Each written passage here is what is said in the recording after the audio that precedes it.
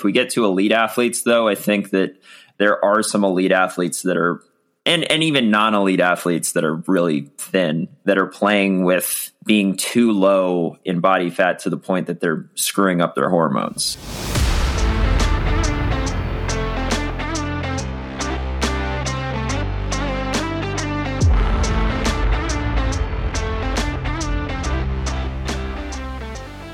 What's up, everyone? Welcome back to the Matchbox Podcast, powered by Ignition Coach Co. I'm your host, Adam Sabin, and today we're diving into part 2 of our 3-part macronutrient mini-series. This episode gets a little off the rails at times, but bear with us. We've got some good nuggets for y'all. Today's show is also brought to you by Flow Formulas. If you haven't yet tried out any of their endurance sports-specific formulated nutrition products, then head over to flowformulas.com today and use the discount code IGNITIONPODCAST for 10% off your next order. They also have a brand new low and high sodium formulation to help you cater to your specific sodium needs, so check those out. As always, if you like what you hear, please share this with your friends and leave us a 5-star review. And if you have any listener questions, especially right now because we have a listener question episode or maybe mini-series coming up, send those questions to info@ignitioncoachco.com with email title The Matchbox Podcast, or find us on Instagram and send us a DM. All right, let's get into it. So Drew, I know that you wanted to bring up a follow-up question from our carbohydrate episode last week, but we're going to save that because once we get done with this mini-series, we're going to do some listener question, either one episode or multiple episodes, however long it takes to get through it. But today we're continuing this mini-series, and we're going to step into fats as one of the 3 macronutrients. So Drew, you came prepared with your notebook of science. That's right. Where are we starting today? You know, the proof is in the pudding. I was trying to think of a cool idiom, but that's the only one I could think of. That isn't pudding pretty fatty? Yeah, definitely can be, but also lots of sugar. The proof is in the fat. Or the false is in the fat. Oh, dang, the falsehood. Yeah, I don't know. think that one was better. I made that one up. That was a little original. A Drew Dillman original idiom. Yeah, so, you know, carbs was pretty easy to talk about. I feel like fat and protein are going to be a little harder to talk about. But I think for generally speaking, the first thing that comes to my mind when I think about fat is that it's bad. Like, I think we all have like a negative view of fat. That's not the first thing that comes to my mind when I think of fat. What's the first thing that comes to your mind? It's bad. Yeah. I don't know. I just think it's one of the 3 macronutrients. It's not bad. It's not good or bad. See, that's good. See, we've kind of flipped because last week I was saying, oh yeah, all carbs are good. And you were like, no, just kale. I also don't think that. All right. So I don't know. I was going to ask just the first question that I can think of is, are there times in the life of a training cyclist where we should focus on fat intake? I don't know if that's a good spot to start, but that's just kind of that's where my brain first goes. So Drew posed this question to me on a ride, but he posed it a little bit differently. I can't remember exactly. And I was basically like, I basically said no.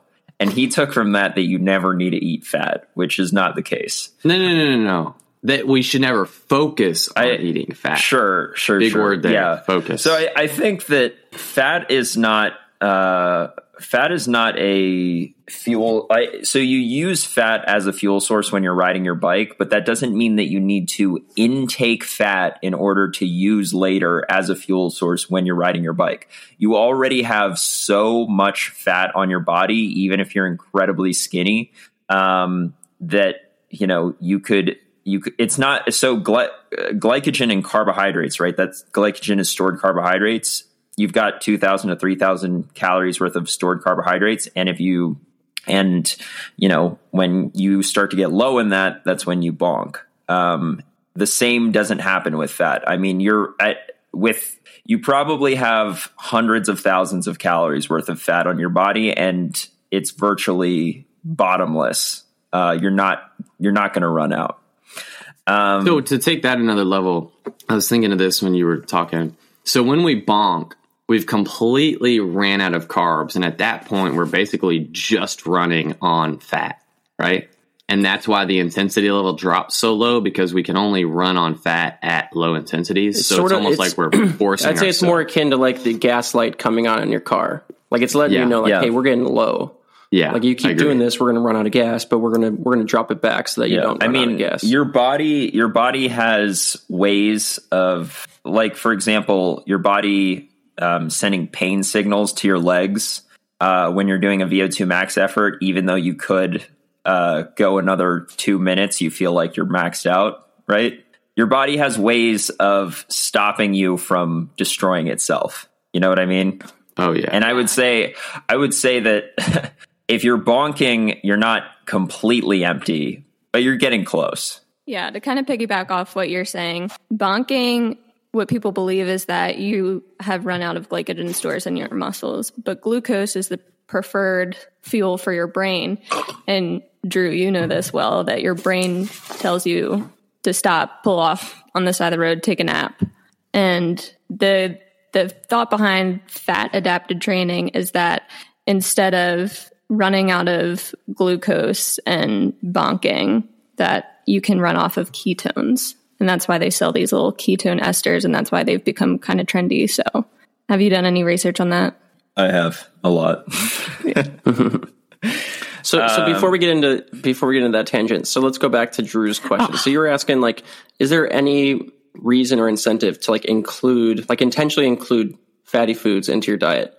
And I mean, I've always heard that there are healthy fats. Like there are some fats that are good for, like, you know, lowering your cholesterol, and like they're good for your heart and just like body's like overall health.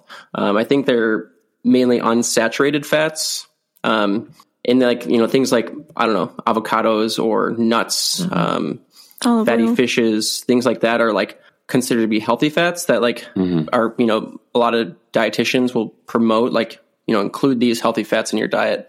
So I think they're like with the carbohydrate discussion, like there's a time and a place for those healthy carbohydrates. There's a time and a place for those healthy fats. But like if we're talking about like optimizing your nutrition for like preparing for your training or your racing, like Dylan's saying, you probably don't need to like go above and beyond to include fats in your diet like you do with carbohydrates, where you're like building up those stores. Like you already have enough on board, but like including those healthy fats can be good for your overall health. Yeah, I would not try to minimize the amount of fat that you're eating in your diet by any means. And hopefully the fats that you're taking in are healthy fats, but you should not say, okay, I've got a ride in 3 hours. Let me eat some fat now so that I can use that fat later on my ride. That's, you know, that doesn't have, like, you have enough fat to fuel your ride already. If anything, and I don't want to get too far into the like fasted training discussion, but like if anything, you would do the opposite. If you're trying to promote fat burning, you would want to actually like you'd want to kind of go into your ride in a hungry state, because then your body's sort of switching on the fat burning light, and switching off the carbohydrate burning, because your body knows it's got a finite resource of carbohydrates. So it wants to keep those as long as possible because it needs that for fueling your brain and cognitive functions. Yeah. Yeah, sure. So there's kind of like two categories of fat. We're talking about fat and food. And then, there's also like body fat. Are we going to talk, do you guys want to talk about body fat, like body fat percentage, and how we can, I feel like that's a really important thing to talk about within the 3 macronutrients is body fat percent. And I think that all comes down to like body composition. You know, I think, I'll just read this quote from Matt Fitzgerald, because he's smarter than I am anyway. So why try to paraphrase? Both body weight and body fat percentage were more strongly correlated with split times and total race time than training variables such as weekly average training time. So like what he's saying is that body fat percentage, or basically another way of saying it is leanness. Your leanness is very strongly correlated with performance. That's not to say you have to be lean to perform well. It's to say that the highest performers are typically lean in cycling and running and these endurance sports.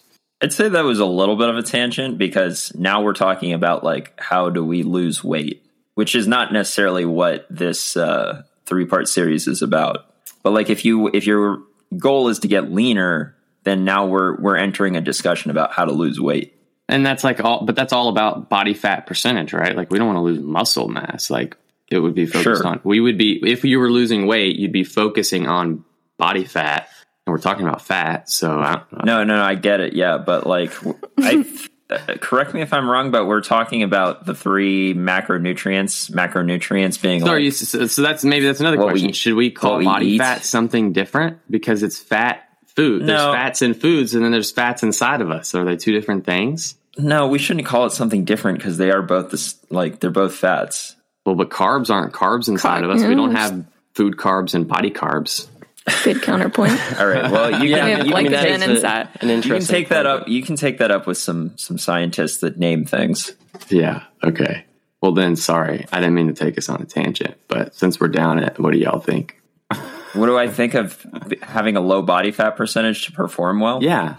I mean, I think there's an optimal body fat percentage to perform well. Most people are over that body fat percentage just in the general population. If we get to elite athletes, though, I think that there are some elite athletes that are, and even non-elite athletes that are really thin, that are playing with being too low in body fat to the point that they're screwing up their hormones. Like if your body fat percentage gets too low, just as an example, men who have too low a body fat percentage, their testosterone drops and then their performance suffers because of it. So there's an optimal range. And most people are above the optimal range anyway, but yeah. Yeah. I think Fitzgerald calls it your optimal performance weight. And it's basically like, don't track necessarily a number of body fat percentage, like, oh, I really need to get to 6% body fat or whatever, or I need to really get to this weight, 145. Maybe sometimes that's helpful, but what he says that should be more of your focus is I want to perform at my maximal performance level and track your performance as you are changing your body weight and your body composition, and keep track of not only like where your weight is and where if you were going to track all this on a spreadsheet, you have a column for body weight, a column for body fat percentage, but a bigger column for performance where you would actually write out how you're feeling and how the workouts are going and how you're doing in racing. And as soon as your performance starts to decrease, then like because you've hit too little or too low of a body weight or body fat, then maybe that's a sign of, okay, maybe I've dipped a little too low and I need to find where that optimal body performance weight or optimal performance weight is. I just like that he's always focused on performance. Like I think a lot of times, especially talking about fat in cycling and endurance athletes, we get hyper focused on a number, like a weight number or a percent number or whatever. And that can have negative effects on performance. Go ahead, Drew. Cue MC Spandex. That's right, MC Spandex. It's all about performance. I mean, we're coaches, and I'll be totally honest. It's easy, and we're athletes. It's easy as an athlete to get totally caught up on like, man, I really need to be at this weight because that's where I think I raced the best or whatever.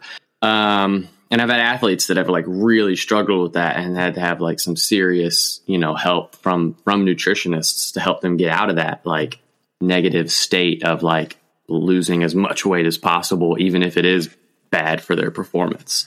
So I just think there's like this negative view of all of that needs to be kind of thumped. Sure. Yeah. And like we talked about, there are healthy fats that are good to include in your diet. So it's not like you don't want to get hyper focused on, cutting out all carbs or cutting out all fats. I don't even know how you would do that, but there are definitely times where it's important to have just a generalized healthy diet, and that includes all 3 of the macronutrients. Go ahead. There can be health problems if you have an extremely low fat diet, like you're eating almost no fat. So you want to avoid that.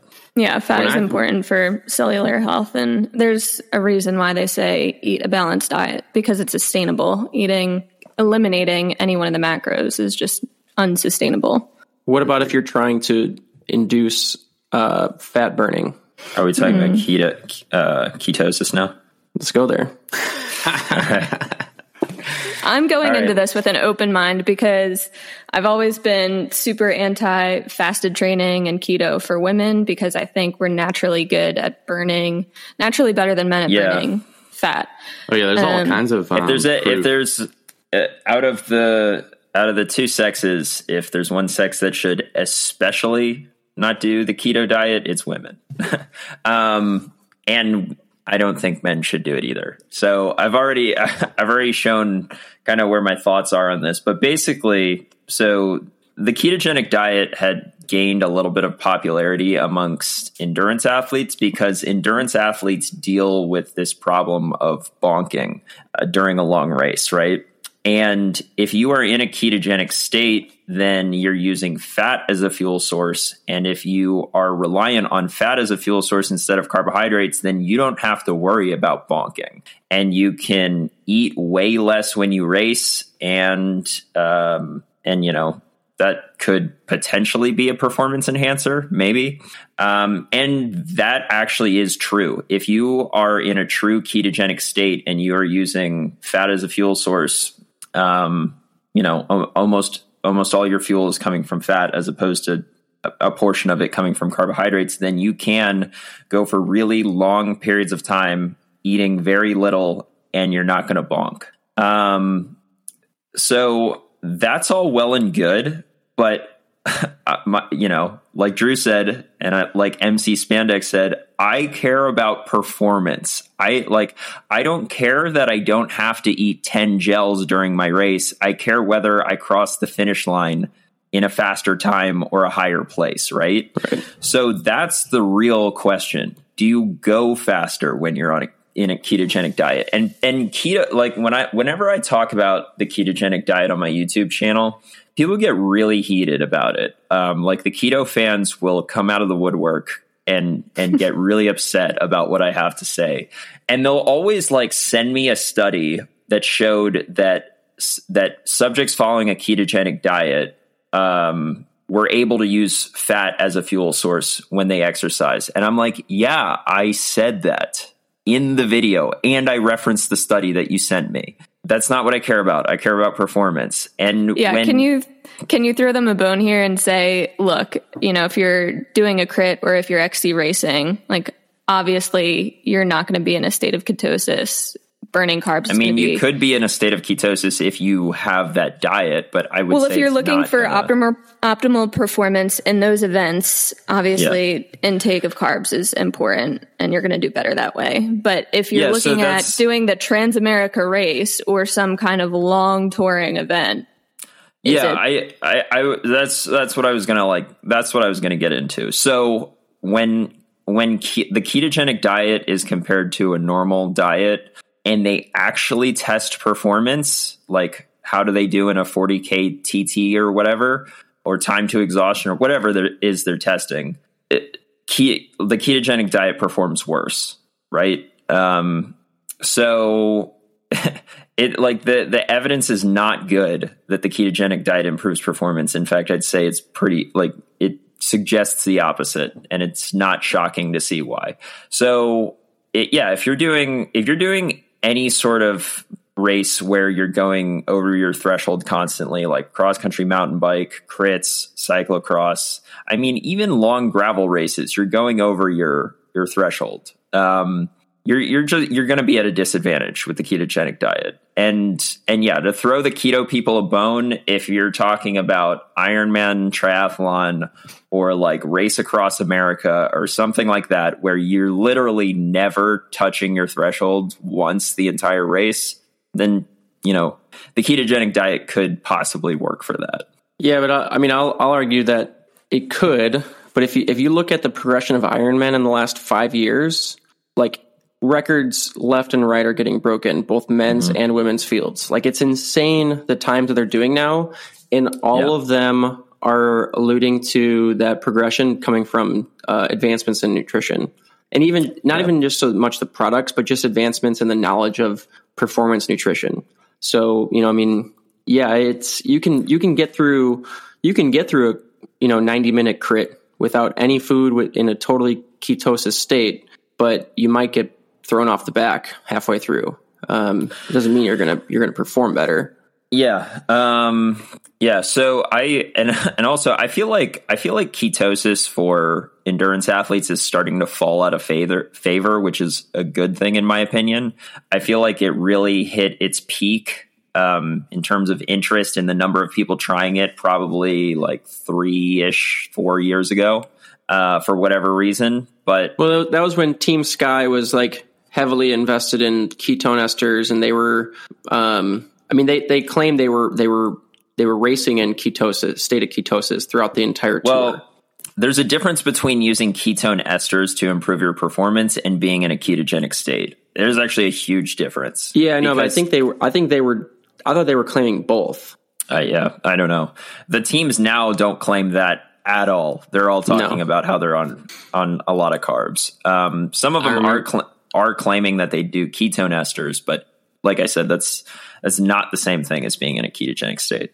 I remember I feel like I'm going to get... Oh, go ahead. I remember when Van der Poel was racing some like Tour of Flanders or some big race, and he won, and there was like a picture taken of his top tube, and it had this whole nutrition plan, but it was all like there was like 3 different symbols for it, and they were able to figure out like, oh, this was the bottles that he was taking, and this was the gels he was taking, but there was a little blue circle on there as well, and everybody was like, oh, I think it was something, and they were like, oh, I think he's like taking ketones. And then like, it was all this stipulation about Van der Poel taking ketones during the race. And the little blue circle or whatever it was actually just him eating rice cakes during the race, like, or something so simple. It was like, we just totally overblew like the whole ketone thing. And it was like, nah, he was just eating rice cakes. Like, I just thought it was hilarious, like all these stipulations, but. That was probably just him eating whatever snack made him happy. Yeah, that's his happy snack. Yeah, not ketones. All right, Caitlin, what were you going to say? Oh, I was going to say, I feel like I would get so much hate for this, but I feel like the keto diet is just like the Atkins diet rebranded, where it was just high fat, high protein. And now the keto version is just, okay, add in, some micronutrients and some greens and stuff. But so every one of these high fat diets, like they'll claim that the last one did it wrong. So a hardcore keto person would respond to what you just said by saying Atkins did it wrong by having it be high fat and high protein. Keto is high fat, low protein, low carb. I guess that's the important distinction. Because if you have too much protein, it'll actually bump you out of ketosis. Like if you're in a ketogenic diet, you need to be very careful about how much protein and how much carbs you eat so that you stay in ketosis, which is a whole headache in itself. But so, and Dylan, with that though, so going back to our main topic here, fats. So to optimize a state of ketosis, are there different fats that are better or worse for putting your body into ketosis, or does it not matter? Because like I've seen like I had a few triathlon friends a handful of years ago that would they would literally like dump lard into their coffee in the morning. Like just and their coffee would just be loaded with fat. I mean, it looked gross, but they're like, all about ketosis. Yeah. I forget who, there was some guy that it's like Bulletproof Coffee or something. I forget the name of the guy that made that popular. So dumb. You know why that's dumb? And I don't know, I might get hate for this, but like, who cares at this point? I've bashed keto so much on my channel.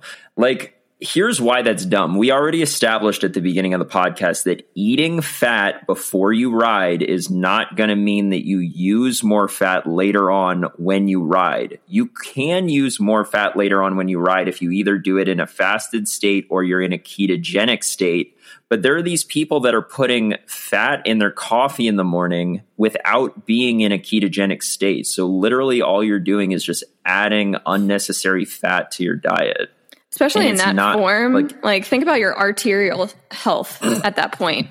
I mean, I think something needs to be said for, yes, you can do certain things for performance that aren't necessarily great for an everyday diet that's focused on health and longevity. But I mean, I think the average person should be thinking about longevity and just overall general health. And if you want to be riding your bike when you're 75 years old. Ketogenic people also argue that the ketogenic diet is better for longevity, but honestly, that's a whole other discussion that we probably shouldn't get into. Yeah, I feel like, if you're going to try to do keto, I feel like people are just all about like red meat and bacon and all this stuff. And it's like, I don't know, like, yeah, maybe you think ketosis is good, but does that like throw away all the known evidence that like red meat isn't great for you and isn't great for cardiac health and all this stuff? Like you can't just forget about all of that stuff out there just because you want to get to ketosis. Like, yeah, sure. Do we have anything else to talk about with fat? I do feel like fat is like, when I think of it as like it's the most dangerous of the three. The most dangerous. That's what I mean. Like, dude, seriously, like eating a diet that is overly fatty is very easy to do and has very negative consequences. Yeah, but I would say that if you are not an active person, if you're a couch potato, and if you eat a diet that's super high in processed sugar, that's also really bad, like almost just as bad. Yeah, but I feel like the access to fat is so much more. Like every fast food restaurant, like all of that food is just like saturated with fat. It's like the fat content on those things are so high. It actually has saturated fat. Yeah, I know. That's all processed food is just loaded with sugar. I mean, the processed standard American diet has a ton of unhealthy fat and a ton of processed sugar. And honestly, the combination of the two of those is a really bad combination. Yeah. Yeah. And the common misconception is, oh, well, if the engine's hot, it'll burn anything. And it makes me think of my professor that I had, one of my exercise science classes, David Horton. He at one time held the record for fastest known time on the Appalachian Trail by foot. It was 52 days. And he was eating like a pint of Ben & Jerry's every night. Well, I mean, you would look at him and you would be like, yeah, he's one of the fittest people on earth, but he actually had a 7-way bypass surgery. So a lot of that was probably genetics, but genetics loads the gun, nutrition pulls the trigger. I've heard that before. And wow. All the analogies. Dude, I love the race car analogy though, because I was totally in the boat of, hey, I'm fit. I can eat whatever the heck I want because I'm going to go work out later and it's just not going to matter. I was totally in that boat. But now that I think of food as fuel and that like the more optimal, like you don't put junk gas into a race car, that totally has resonated with me. As cheesy as that is like so good for me in my diet because when I think about that, I'm like, you're right. My body is a race car and I need to put race fuel in it. But you know what else I've heard? A friend of mine had said, don't kill it. Oh, I'm going to kill it. Don't squash it. Come on. He said, even a race car needs a little bit of grease. And I was like, oh, that's a good one too. That is pretty good. That's different. I'm going to ignore that part. Yeah. I'm a race car. Okay, I did want to bring this up because it's very interesting. And again, it's another Fitzgerald quote, but it's really good. Before I read the quote, we're going to go to that chart. Remember, like everybody, I think it's everybody. It's not like one general chart. Remember that chart of like when your body switches from burning fat to burning more carbs. Your body's always kind of burning both, but like the percentage of fat burning versus carbs burning changes as the intensity goes up. And I think everybody's chart looks a little different based on their fitness. And this is what Fitzgerald says about that. The exercise intensity at which the body shifts from burning more fat than carbs to burning more carbs than fat is a strong predictor of endurance performance. Gaining fitness, so this is the interesting part, gaining fitness moves this crossover point upward, but losing body fat does too, independent of gains in fitness. So what he says is, if you lose body fat, you can push that crossover point up. And he goes on to say that as body fat levels go down, aerobic capacity goes up because muscle has less competition from fat tissue for oxygen and fuel. So I just thought that was like pretty important to say in the whole discussion of like burning, because with that you're talking about, he kind of like takes the burning fat for fuel and carbs for fuel and correlates it to actual body fat percentage. So I thought that was a really good quote from him. That's really interesting. But it also kind of like fuels the fire for like, oh man, I need to get like lower body fat. And like Dylan said at the very beginning of the show, for the vast majority of people, we probably could get to a lower body fat percentage and a leaner body composition, but we don't want to do that without losing sight of performance. True. Wow. All right. Well, we're at half an hour, so I think if no one else has anything to add, I think that was a pod. Yeah, I don't know. I feel like there's so much more. Of course. So we did this with the carbs one. What are our favorite healthy fats foods? Like some practical advice here. Olive oil. Olive oil? Oh, I can just dip a like loaf of fresh sourdough straight into olive oil with a little bit of like Italian herbs. Oh, I thought all okay, so this is a whole nother topic. I thought all oils were bad. Not bad, but like not great. No. Depends on the type of oil. And olive oil is at the high side of the list. Olive oil, coconut oil, avocado oil. They're just crazy dense, right? Like olive oil, all the oils are super fat dense. You don't have to have a lot of it. Mm-hmm. Have you ever looked at the nutrition label on oil? Yeah, I think so. It's a lot. If you were to drink the whole bottle, it's like 3,000 calories. Not that you would ever do that, but Dylan. So if you're hiking the Appalachian Trail, you bring like a jar of peanut butter and a bottle of olive oil. Nice. You probably do the whole thing on that. That's I'm big on nuts. I love nuts. Yeah, I like almond butter and peanut butter. Like, I think the reason I eat a bagel every morning is so that I can put almond butter on it. Mm-hmm. Do you get like the all natural almond butter with like no added sugars or anything? I don't know. Costco's got the cheapest almond butter around, so that's the one I get. I find that most almond butters don't add hydrogenated oil, but peanut butter, definitely the cheap stuff, they add hydrogenated oil, and you want to avoid that. Yeah, we always get the natural. It tastes so good. Yeah, that's why we always get the natural peanut butter. Most of the time, such a pain to stir. Yeah, but that's the bottom good. is like, so dry. That's why they put the hydrogenated. Do that for you? Isn't that why they put the hydrogenated oil in the other stuff, is so that it doesn't get separated? Yeah. Mm-hmm. So it's good. That's a good sign. Mine would be guacamole. Darn, that's a good one. Mm-hmm. I wish I chose guacamole. Too late, man. That's yours. All right. So what about unhealthy fats? Like, what are some big things that we should avoid? Again, trying to take this like very practical. Like, what are some, obviously I think that the number one thing, and it's unfortunate because I think the higher the convenience goes, also the higher the fat goes. Cause like in the American diet, or even just the American lifestyle, we're always on this like rush and go. And I just need to pull into here and go through the drive-through. I'd say for the most part, the more convenient food is, the more high in fat it is. Like most drive-through restaurant style eateries are like fried food, and there are healthy I was going to say deep fried foods. And like the interesting thing though is like you go to any fast food place, like they always offer grilled chicken. Like you can get just grilled chicken, but like it's like $2 more. The fried chicken's so much better though. So it's never as good. What I always tell my athletes is like if they eat out a lot, take your favorite meal that you eat out and cook it at home. Chances are it's going to be better, and it's going to be better for you. Fitzgerald has this thing. Dude, he's the bomb. You guys need to read every one of his books. He has this thing that he calls in his racing weight book. I didn't write this down, so I'm going to have to go on a cusp here or whatever.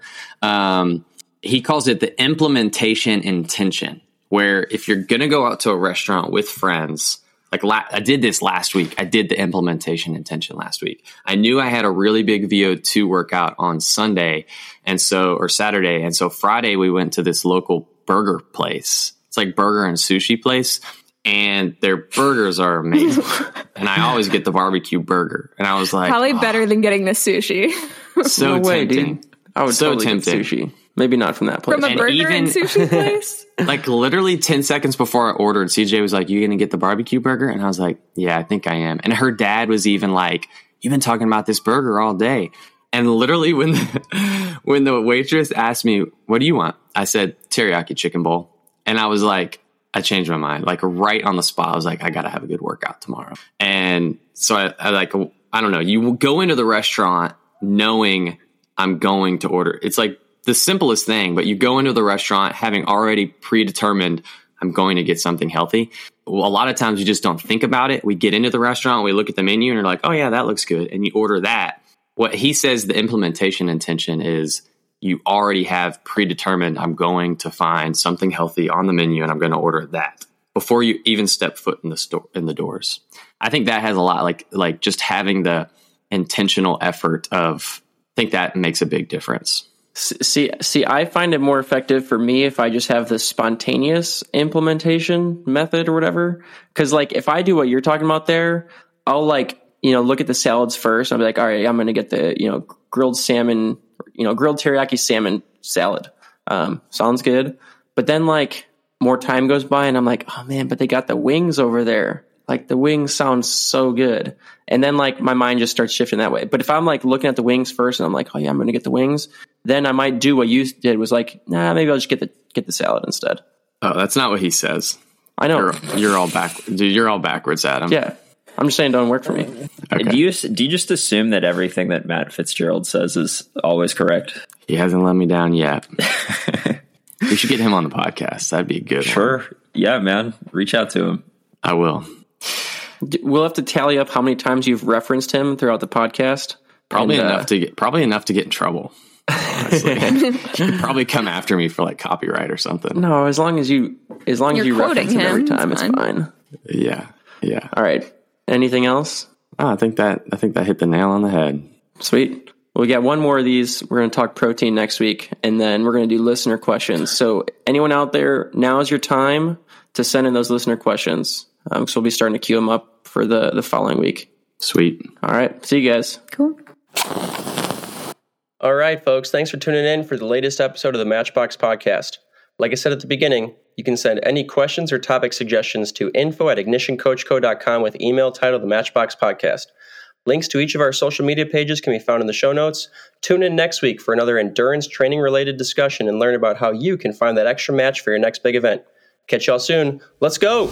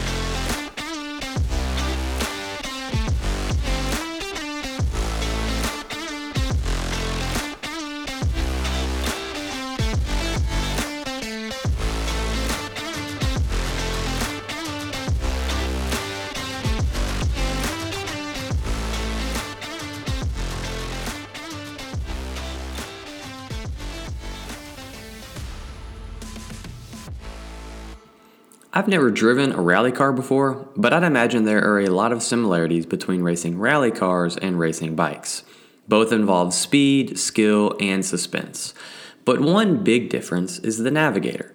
The navigator's job is to communicate with the driver what turns are coming up, the severity of those turns, and any obstacles to look out for on course. With the help of the navigator, the driver goes faster. As athletes, we too need a navigator. This is where the coach comes into the picture. Like the navigator, the coach helps guide the athlete along the right path. When it's all said and done, the coach helps the athlete go faster. To take the analogy one step further, I'd bet the best navigators are those who used to drive themselves. Because of their own experience behind the wheel, they're better equipped to help the driver. This is what Ignition Coach Co. is all about. All of our coaches are elite level racers, and that makes them better coaches. They know how to train, how to prep, how to win, how to lose, and how to stay focused through it all because they are in the midst of that pursuit right now. Here at Ignition Coach Co., we believe that coaching and racing go hand in hand, and it's our goal to fuse those two things together. We'd love to connect you with one of our coaches. Sign up for a free consultation today. Ignition Coach Co., developing coaches, connecting athletes.